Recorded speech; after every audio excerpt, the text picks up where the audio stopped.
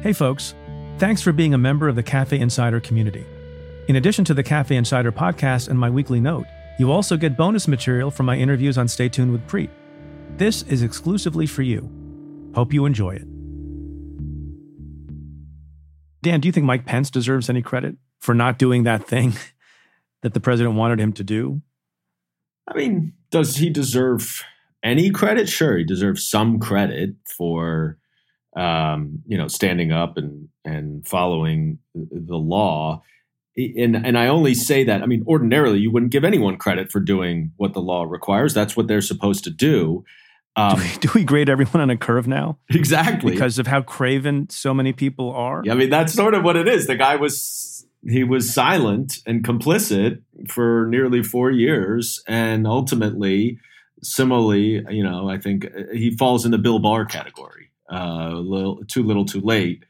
But what Mike Pence did under enormous pressure and recognizing that he had gone 3.9 years of just staying silent and being, the Donald Trump's best yes man that one could be, he sacrificed it all at the end. I mean, can you imagine having to, do that and for almost 4 years, and you get right up to the end when you can ride off into the sunset into your own political career and you get thrown completely under the bus.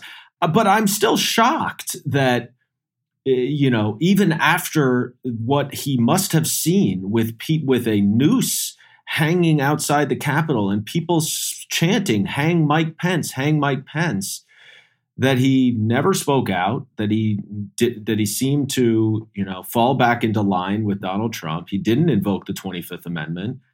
There were a lot of things. I am no, fan of Mike Pence, but I do think to what Adam said about how close we were to losing our democracy.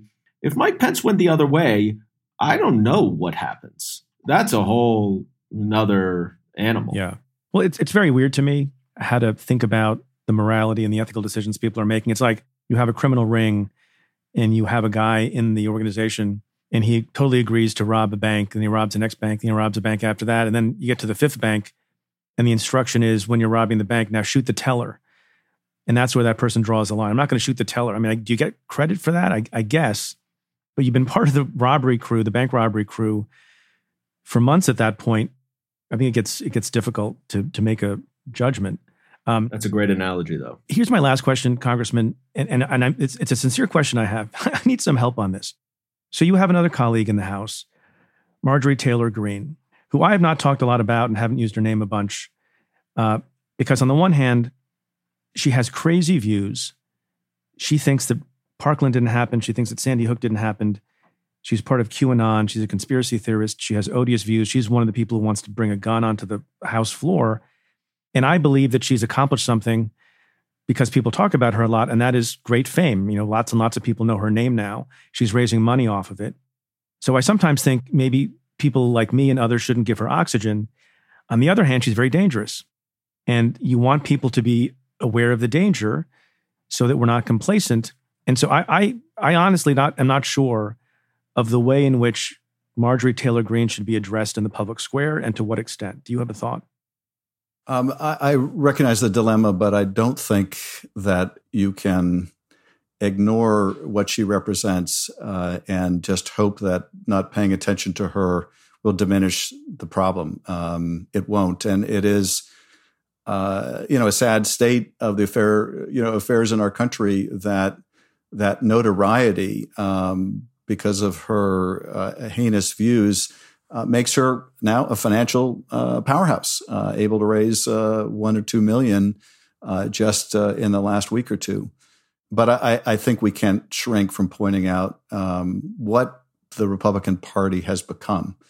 She was put on the Education Committee by Kevin McCarthy, the same Kevin McCarthy that went to kiss the ring in Mar-a-Lago, put a woman who was heckling a Parkland survivor and calls the Parkland shooting a false flag or fraudulent, never happened event, put her on the Education Committee. How do you ignore that? This is sadly what the GOP has become in the Congress. And I think it has to be revealed and has to be exposed. the tragedy of what Kevin McCarthy did in going down to Mar-a-Lago is it just emboldens Donald Trump for another 4 years. It means that the hope, the flare of conscience that you see occasionally in Mitch McConnell when he originally talked about Trump's role in the insurrection is flickering out, and that it will take years for the Republican Party to purge itself of Donald Trump. We need two functioning parties in the country for our system to work. Right now, we only have one, and we have one party, the Democratic Party, and we have one cult, the GOP. Right. And we can't ignore that. I think it has to be exposed. We just can't normalize a GOP that puts a woman like that on the education committee or a leader of a party like Donald Trump who embraces her and thinks that's where the future of the party belongs. Dan, final question. What's going to happen at the impeachment trial? What do you think the vote's going to be? I think that he will be acquitted, but I think that there are going to be more than 5 Republicans who vote to convict him. I don't think that vote was necessarily indicative of how all 45 will come out on the merits.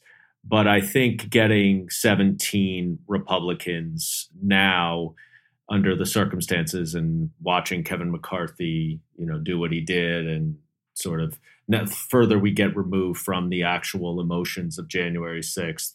I don't think there are 17 Republicans with the cojones to actually vote against Trump. And I think it's a sad state of affairs, and I think they will have to live with that vote for the rest of their lives.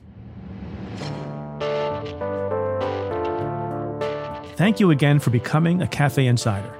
Listen to the Cafe Insider podcast every Tuesday with Ann Milgram and me, and stay tuned every Thursday.